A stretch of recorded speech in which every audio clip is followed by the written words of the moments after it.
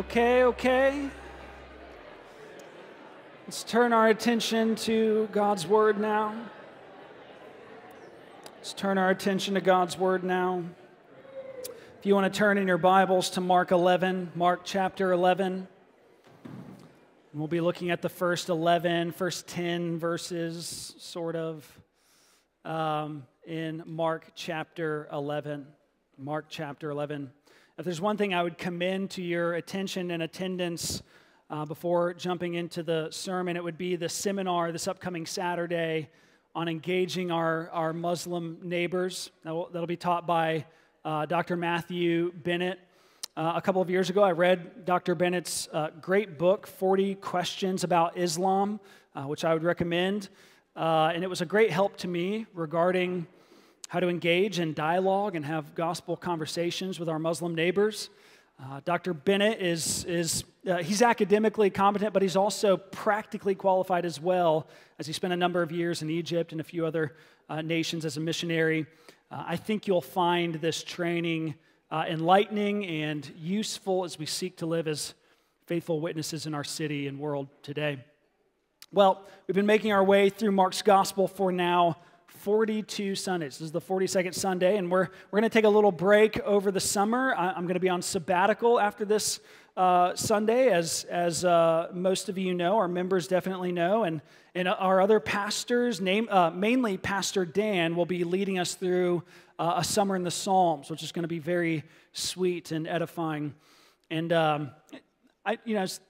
looking at our text this week, I don't think I really planned this all that well, because last Sunday's sermon text would have been a really good Sunday to end on for the summer, since last Sunday's text kind of closed up one section of Mark so nicely, and then this morning's text opens up a whole new section. So we're opening up a whole new section this morning, only to take a break for the next several weeks, but here we are, and I'm sure the Lord has something good for us. Before I jump in, let's take a moment to pray. Father, we give you thanks for the truth and power and grace of your word. We thank you that it is the means of grace through which you call us and conform us more and more to the image of your Son. We pray that would take place here this morning. Would you save the lost and sanctify the saints?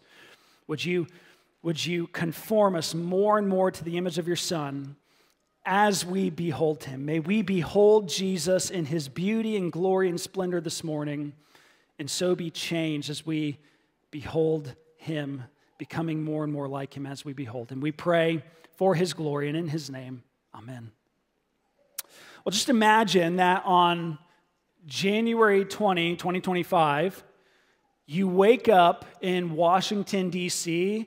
from a somewhat lengthy nap, sort of coma, if you will. And lucky you, it was long enough that you kind of missed all of the recent presidential primaries and the race and the debates and everything.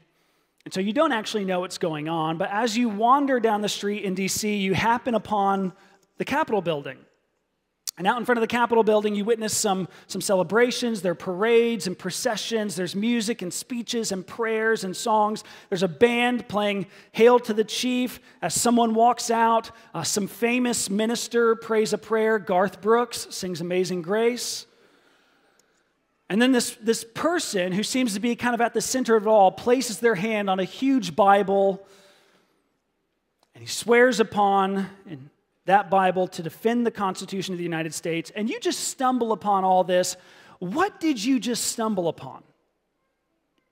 The presidential inauguration. And you know this because all the occurrences I just described are consistently practiced at that particular event. So you know that whoever this person is, this is the President of the United States. There's also, of course, elements in each inauguration that can change, be distinctive, of course. Some things are consistent, like the oath of office, Hail to the Chief, Garth Brooks. God bless Garth Brooks. He's at every single one. Everyone can agree that Garth Brooks is great, I think. He's a uniter. That's why he's at all of them.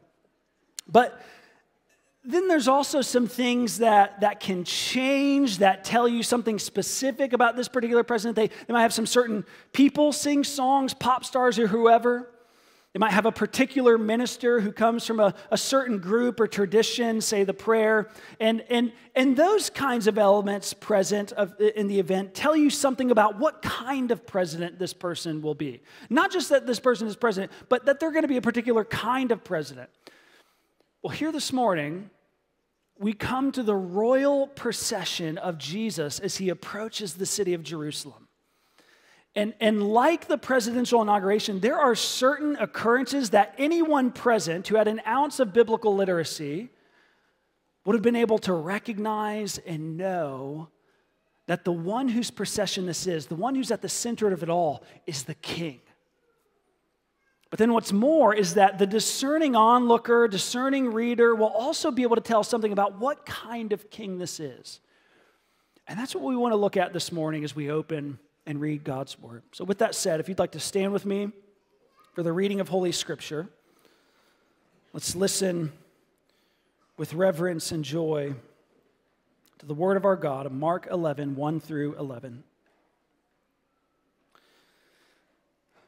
Now when they drew near to Jerusalem, to Bethphage and Bethany, at the Mount of Olives, Jesus sent two of his disciples and said to them, "Go into the village in front of you, and immediately as you enter it, you will find a colt tied on which no one has ever sat. Untie it and bring it.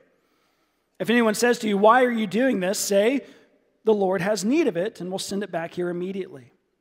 And they went away and found a colt tied to a door outside in the street, and they untied it. And some of those standing there said to them, 'What are you doing untying the colt?'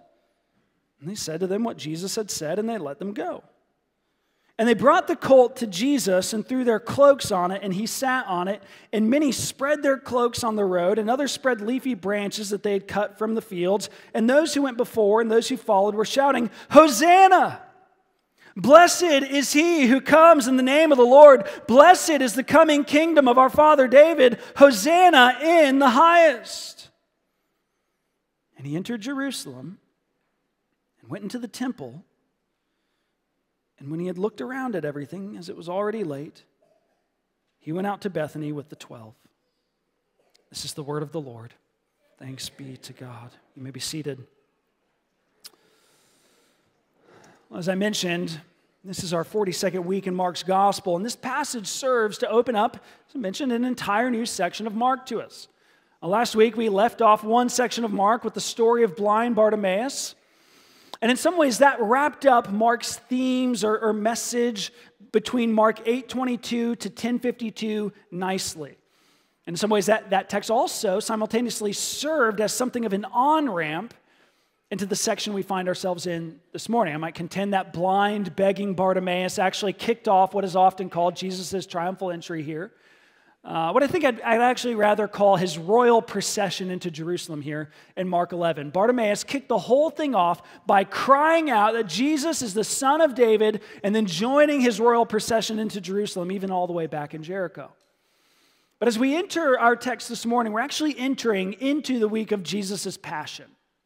And yes, you heard that rightly. We're entering into that week, the entire last third. We're just getting to the last third of Mark's Gospel. The entire last third of Mark's Gospel is devoted to a single week. Things slow down here. This is the week in which Jesus entered into Jerusalem, cleansed the temple, cursed the fig tree, taught the crowds, argued with the Pharisees, instituted the Lord's Supper, prayed in Gethsemane. This is the week in which he was betrayed and arrested and flogged and crucified and killed and then raised on the third day. And Mark's devoting a whole third of his gospel to this week shows that it is central to his purposes in his book, just as it's central to our faith as a whole. But then this week is kicked off with Jesus' royal procession into Jerusalem in the week of the Passover. And this is a crucial moment. You'll recall how many times Jesus has told people to kind of hush about his identity as the Messiah and Son of God throughout Mark's Gospel. It's almost as if he's been trying to keep it something of a secret. And there are multiple reasons for that. One, of course, earlier, it wasn't his time to go to the cross yet, and he didn't want that kind of opposition to come yet. And it would indeed come once he was identified publicly as the Messiah. He also didn't yet want people to be talking publicly about his messianic identity because people were liable to misunderstand and to misinform, and there were other reasons as well. But here in our text, Jesus is finally going public with the fact that he's the Messiah. He's the Christ. He's the King. He's the Lord. He's the one long promised by God to come and save and redeem his people. And indeed, we see that opposition does come as a result, and that people do misunderstand and are misinformed about what all this means, but it doesn't make it any less true and vital and amazing. Jesus is the King. That's what our passage shows us and reveals to us this morning. And as we unpack that main idea this morning, I want to talk through three brief truths about Jesus' kingly identity here, showing us first that Jesus is the sovereign king. We're looking at what kind of king Jesus is. And first we see here that Jesus is the sovereign king. Now, our text begins with Jesus and his disciples drawing near to Jerusalem, arriving at the Mount of Olives, just east of the city. The villages Bethphage and Bethany are mentioned, which are also just east of the city. And I make a point of this because this text is often called the triumphal entry when it actually seems that what takes place here in our text doesn't actually take place inside the walls of the city of Jerusalem. In fact, if you look at the sort of anticlimactic end of our text in verse 11, it seems that Jesus doesn't get much of a welcome inside the city of Jerusalem at all. And so the celebratory royal procession seems to have actually taken place as Jesus was heading into the city, not in the city itself. But when outside of Jerusalem, around these villages, Jesus stops the hike and he talks with his disciples. He sends two of his disciples into a nearby village, probably Bethphage, since that was particularly close to the Mount of Olives. Bethany seems to be mentioned here in verse 1 because that's where they're going to stay that evening, as we see in verse 11. So here we are. Jesus sends two of his disciples, probably into Bethphage, with a bit of instructions. It starts in verse 2. He says, "Go into the village in front of you, and immediately as you enter it, you will find a colt tied on which no one has ever sat. Untie it and bring it. If anyone says to you, 'Why are you doing this?' say, 'The Lord has need of it, and we'll send it back here immediately.'" Now, undoubtedly, this would have all been a bit strange to the disciples. After all, the last leg of the journey into Jerusalem for pilgrims traveling to Jerusalem for the Passover was traditionally to be held on foot, even for those who were riding prior. They would get down off their beasts of burden and they would walk the last leg of the journey into Jerusalem. And here, Jesus is not doing that. He's actually been walking, but he's about to get on a colt, a young male donkey, for the last leg of his journey. That was not the norm for pilgrims on the Passover. And more weird, it's to be a colt that no one has ever ridden before. That might cause some of you to scratch your heads. It might cause others of you to recall texts that you're well familiar with. For all you Numbers scholars out there, Numbers 19:2, Deuteronomy 21:3. We see that animals set aside for sacred use were not to have been used beforehand for common purposes or for anything. I'll leave that to your study. But what stands out here, even more than any of that, is that all of these things happen precisely as Jesus said. Mark seems to make a point of that. The disciples go into the village, as Jesus told them. He said there'd be a colt there, and there was a colt there. He said to untie it, and that some folks would ask about what they were doing, and they untied it. And some folks asked about what they were doing. And then he told the disciples to tell them that the Lord had need of it and that the folks would then let them go. And they told the folks and they let them go. And everything happened precisely as Jesus said. Now, some people see this as having happened because of Jesus' divine omniscience. You know, he's both true God and true man. He's God, so he knows all things. And this all took place precisely as he said because he's divine and he planned it and he knew it before that it happened about how all of this would take place precisely as it did. And so he sent them in, he gave them instruction according to his divine omniscience. And that's certainly plausible, I'd say probable, because he knew not just about the donkey, but what the people would say, and which that wouldn't have been planned. Others, however, see this as having happened as a result of Jesus through natural human means and planning, prearranging the whole thing with some people he knew in this village.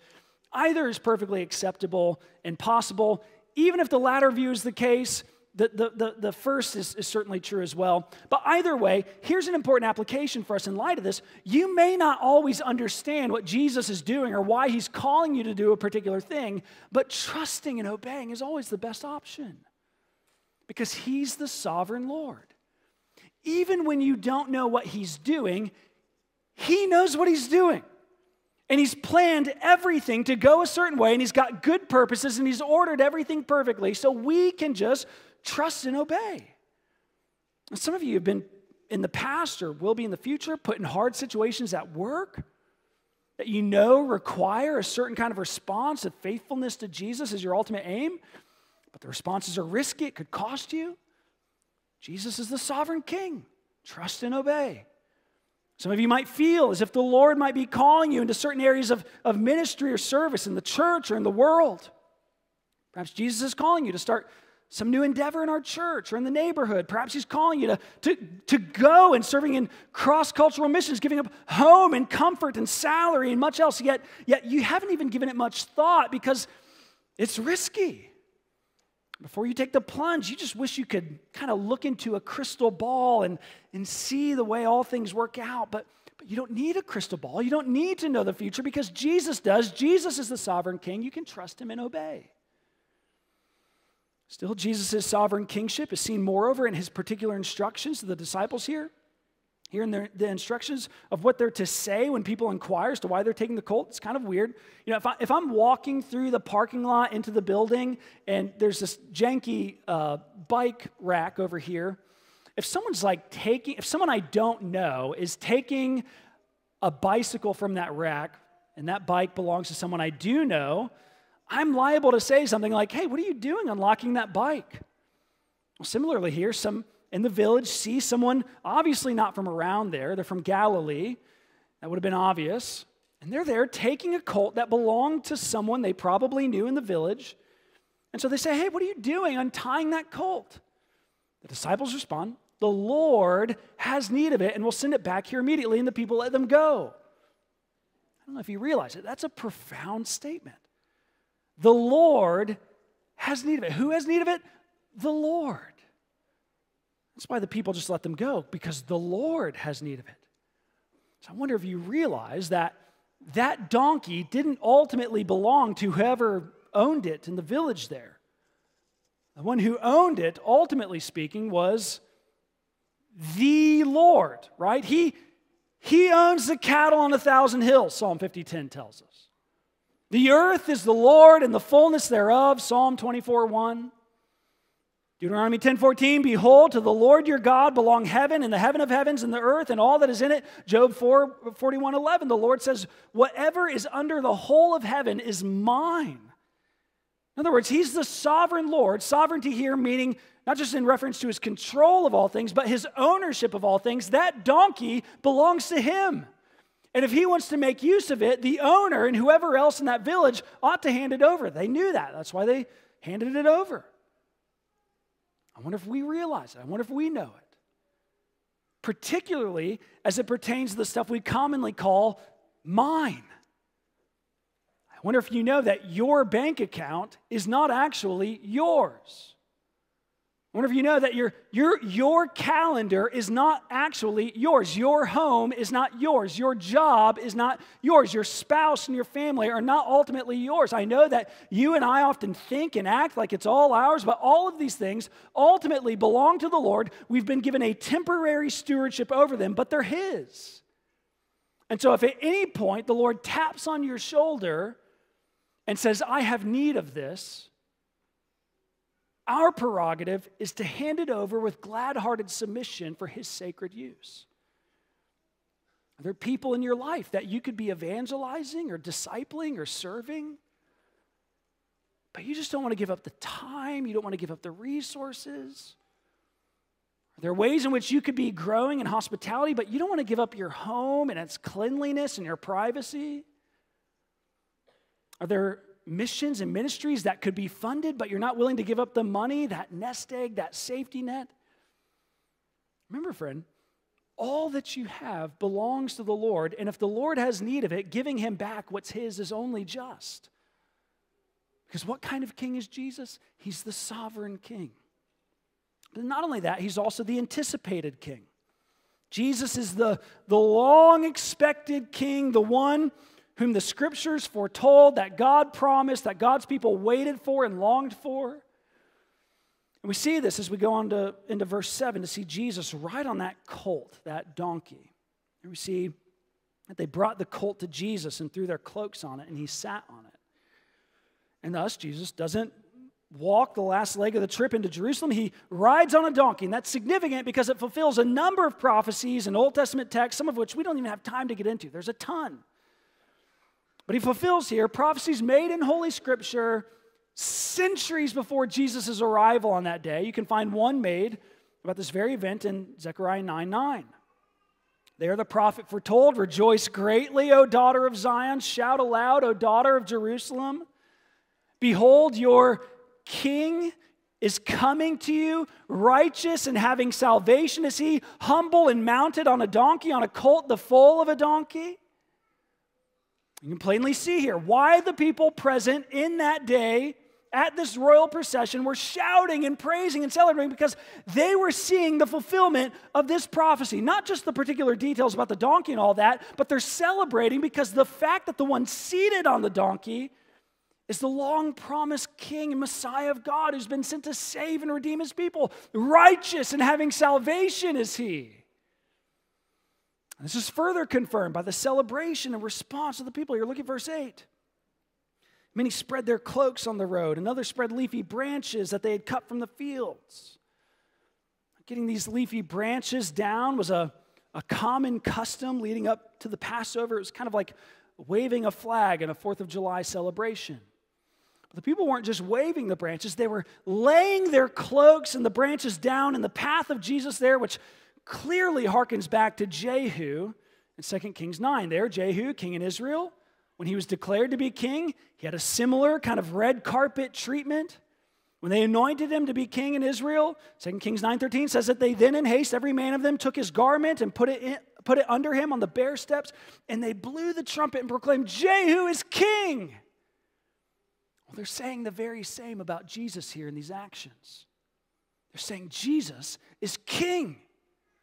It's not only foretold in Zechariah, it was foreshadowed in 2 Kings. And the shouts of the people further enlighten us as to the anticipation the people had for Jesus' coming. Listen to what they said and shouted. And those who went before and those who followed were shouting, "Hosanna!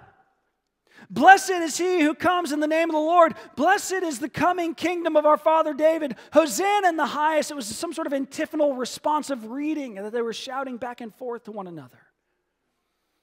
Hosanna is a word that means save us. Save us, we pray. Save us, we implore. Blessed is he who comes in the name of the Lord. They blessed Jesus as he rode in because he's coming in the very name of God to accomplish the very purposes of God and to fulfill the very promises of God. And these are the very words we find in Psalm 118, 25, and 26, which we read earlier. And we find the psalmist right. Save us, we pray, O Lord. Hosanna!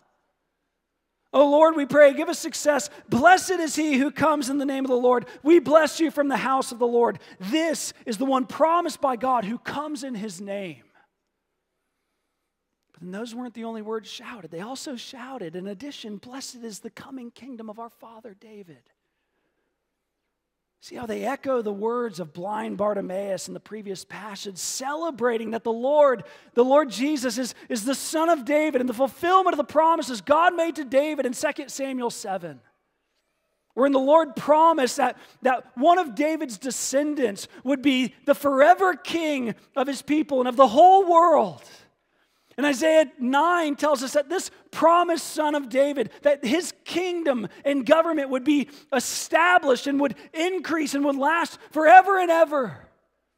All of this is pointing to the fact that Jesus is the fulfillment of these poems and prophecies, these foretellings and foreshadowings. Jesus is the long-expected, long-promised, long-anticipated king. He has come to inaugurate the kingdom of God on earth, and he will come again to bring it in completion. If we're realistic about this anticipation, this longing for the king's arrival is not merely located within the people of Israel on that day and those familiar with the scriptures. Right? This longing, this hunger, this anticipation for this right ruler who will right all wrongs and make all things new is a longing located in the deep recesses of every human heart. This past week, I came across a paragraph in his wonderful book by Richard Lovelace. I commend your reading, Renewal as a Way of Life. And he's talking about the kingdom of God. And listen to what he says. He says, one of the ruling passions of humanity is the search for a righteous government. The poor and the disadvantaged contend against the system with the conviction that another economic order will make the world livable. Every 4 years, the American people elect a new president with the hope that somehow this will make things better. Economic downturns, crop failures, moral declines, and worsening international conditions are all blamed on presidents who in most cases have little control over events. This book was written several decades ago, by the way.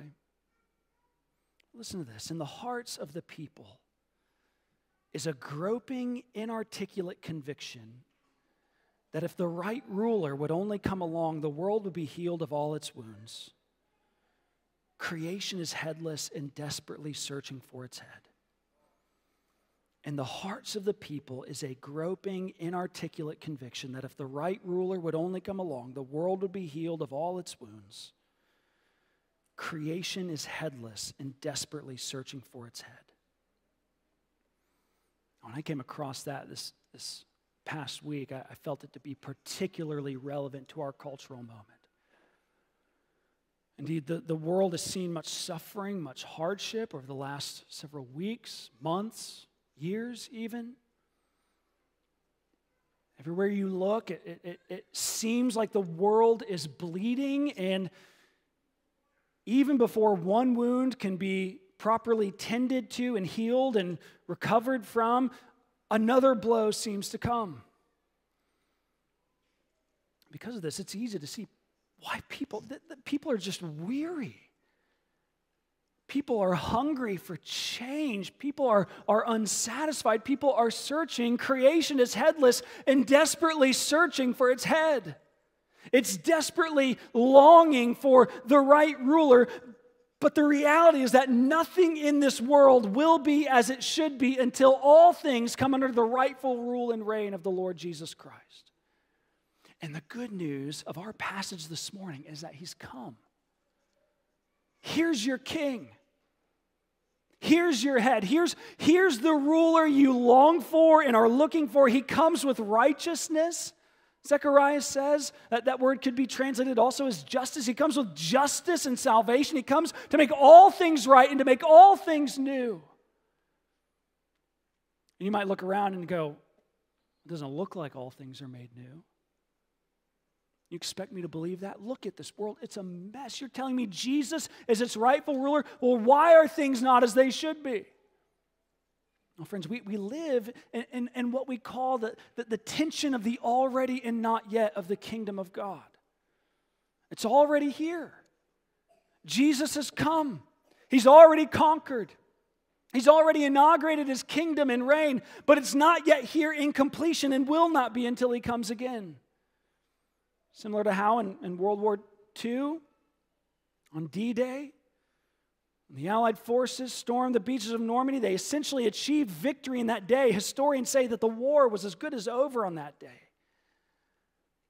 But it wasn't until V-Day, almost a year later, when Germany finally surrendered and when the war was officially over, victory had been inaugurated, but it hadn't yet seen completion.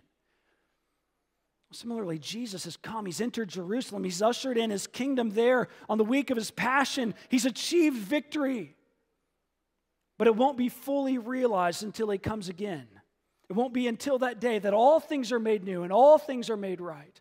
On that day, all the wicked rulers will be knocked off their thrones. The violent will be conquered. Those who use and abuse their power to oppress and manipulate and deceive will be humbled. There will be no more crop failures or international conflict or shootings or abuse or cover-ups. Instead, Jesus Christ will be seen as the rightful king. And the humbled and meek will be raised to reign alongside their Savior in a new heaven and a new earth forevermore. The time is not yet. We do have a calling in the meantime, though. We're here as a church, we're here as Christians, and we're called to be an embassy of the kingdom of Jesus Christ.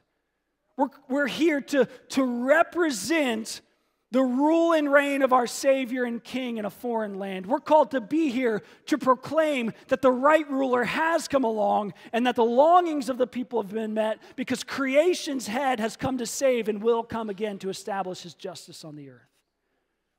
He will come again, not riding on a donkey, but on his war horse, to seal his victory over his and our enemies and to make his rule globally visible and public and uncontested for good, all because he is God's promised king. What kind of king is Jesus? He's the anticipated king. He's the king we long for. But then not only that, here we also see that Jesus comes as the meek king. He's the meek king. In his royal procession here, in his first royal procession, he came as the meek king. And this needs to be stated in light of what Zechariah says about Jesus and in light of what his riding on a donkey says about him, right?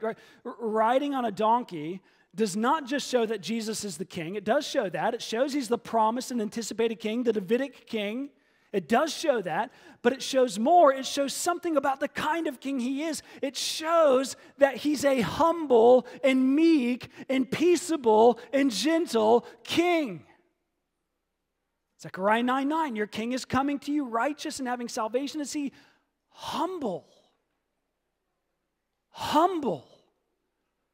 And mounted on a donkey, on a colt, the foal of a donkey. It shows that he's humble and meek, coming in gentleness and peace.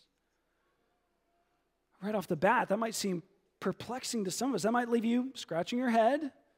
And here we are talking about how Jesus is king, how he's the anticipated king. He's coming again to conquer and subdue his and our enemies. And so many of the elements present in this procession here bear witness to his royal and regal identity. And in many ways, often royalty just doesn't seem to jive with humility to us. Majesty and meekness seem to be, kind of opposing traits, not coexisting ones. And yet here we find in Jesus majesty and meekness. We find royalty and humility. We find glory and gentleness. All coexisting with such beauty, with such excellence, with such loveliness, and it's just so attractive, isn't it? And Tim Keller rightly says about Jesus, he says, particularly impressive to readers over the centuries has been what Jonathan Edwards called an admirable conjunction of diverse excellencies in Jesus Christ. That's a great sentence. I love that. That is, in him, we see qualities and virtues we would ordinarily consider incompatible in the same person. We would never think they could be combined, but because they are strikingly beautiful. Jesus combines high majesty with the greatest humility. He joins the strongest commitment to justice with astonishing mercy and grace. And he reveals a transcendent self-sufficiency and yet entire trust and reliance upon his heavenly Father. We are surprised to see such tenderness without any weakness, boldness without any harshness, humility without any uncertainty, indeed accompanied by towering confidence. Readers can discover for themselves his unbending convictions but complete approachability, his insistence on the truth but always bathed in love, his power without insensitivity, integrity without rigidity, passion without prejudice. Behold the stunning beauty of the Lord Jesus Christ. There's no one like Jesus. There's no one who compares to his unfathomable beauty and his matchless loveliness. Every admirable quality finds its ineffable perfection in Jesus. And because of his meekness and humility, because of his gentleness and approachability, he welcomes us. Yes, he's the king, he's majestical, he's high and lifted up. That's clear here. And yet, what's he told us in reference to his meekness and his gentleness and his lowliness? What has he told us? He said, you can come. Come to me, all who labor and are heavy laden, and I will give you rest. Take my yoke upon you and learn from me, for I am gentle and lowly in heart, and you will find rest for your souls. That's Jesus' invitation to you in light of his meekness and gentleness and lowliness. That is his invitation. That's the kind of king we find in Jesus. And he wanted to make that abundantly clear on the day of his procession by riding on a donkey, on a colt, the foal of a donkey. He wanted us to see here his meekness and humility, his gentleness and his approachability. He wanted to show us that while he's the Lion of the tribe of Judah, long promised king, the one who's come as our mighty conqueror and king, and he's also the meek and mild lamb with utter approachability and who gladly welcomes us into his arms. What kind of king is Jesus? He's the meek king. Then lastly, in tandem with this meekness, we also see that he's the sacrificial king. His meekness as the lamb also points to his looming sacrifice. I'm trying to move quickly here. I know we're running late. Part of what we need to remember at this point is that this was Passover week. Jesus was coming into Jerusalem on the week of his Passover. All of these pilgrims present on this road were there for that reason. And one of the consistent problems and misunderstandings we've been seeing again and again throughout Mark's gospel is that the people and even Jesus' own disciples had completely misunderstood what kind of Messiah he was. They continually confused him for being a nationalistic, kind of merely political Messiah. They called him the Son of David, but in saying that, they meant him to be a political Messiah who's come to throw off the yoke of Roman rule, to conquer Roman armies, to put an end to Roman taxation and occupation and oppression. In other words, they thought him to be this Moses-like deliverer who had come to merely give a repeat of what Moses had done with the Egyptians so long ago, only now with Rome. And so in light of that, you can see what all this excitement in Mark 11 is for. They didn't actually understand what all this royal procession meant. John 12:16 makes that very point. Realize that excitement is not always, it's not the same thing as faith and discipleship. Right? Knowing some things about the Bible, this crowd saw this event, they knew some things about the Bible, they knew that this was the king. Knowing the scriptures, knowing some things about the Bible like this group does here, does not necessarily mean that someone has knowledge of Christ and his gospel. They thought that Jesus had come like this Moses-like deliverer to defeat and conquer Rome like God had done through Moses in Egypt. And this is made abundantly clear. The fact that this is the week of Passover, wherein they're remembering their deliverance from Egypt. That's why they're so excited. They're saying this new Redeemer, this new deliverer, this new Moses-like prophet is here to throw off Roman rule. And yet, what all of these celebrants miss is that, yes, Jesus has come as the regal and royal Son of David.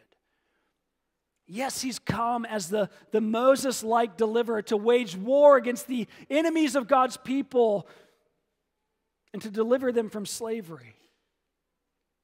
But not the enemies and slavery they're expecting. He's come to deliver his people from the much deeper slavery and from their even greater enemies. He's come to set us free from slavery to sin and Satan and death. And he's come to do it because in addition to being David's son and the new Moses, he's also come as the Passover lamb who was slain in the stead of God's people. Here, Jesus is riding into Jerusalem not to be crowned, but to be crucified for us. What kind of king is Jesus? He's the sovereign king.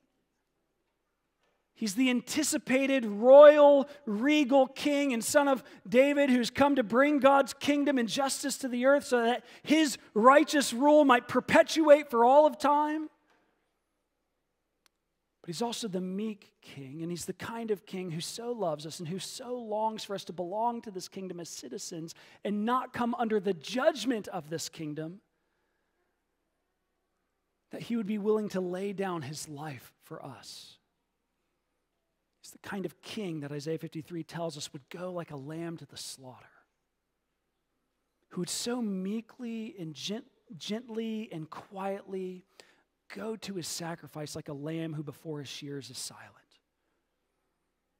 He's the kind of king who though he's the Lion of the tribe of Judah, would also come as the Lamb of God who takes away the sins of the world. This is why we say, what an admirable conjunction of diverse excellencies in Jesus Christ. He's the sovereign king, he's the anticipated king, he's the meek king, and he's the sacrificial king. All for us. This is your king. This is the kind of king he is. Behold him and be captivated by him this morning. Let's go to him in prayer before partaking of the Lord's Supper.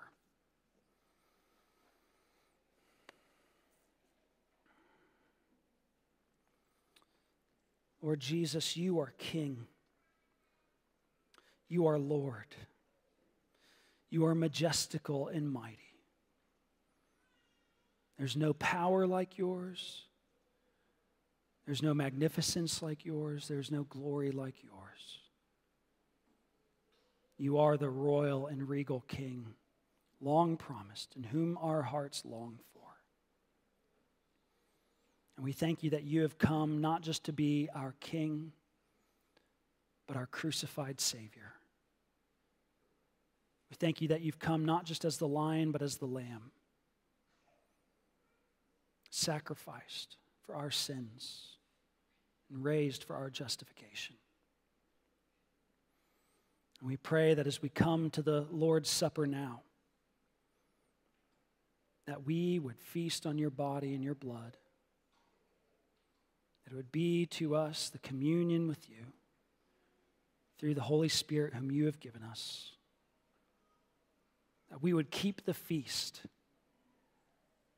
because you are our risen Savior, crucified for our sins, raised on the third day, coming again so that we might feast with you in glory.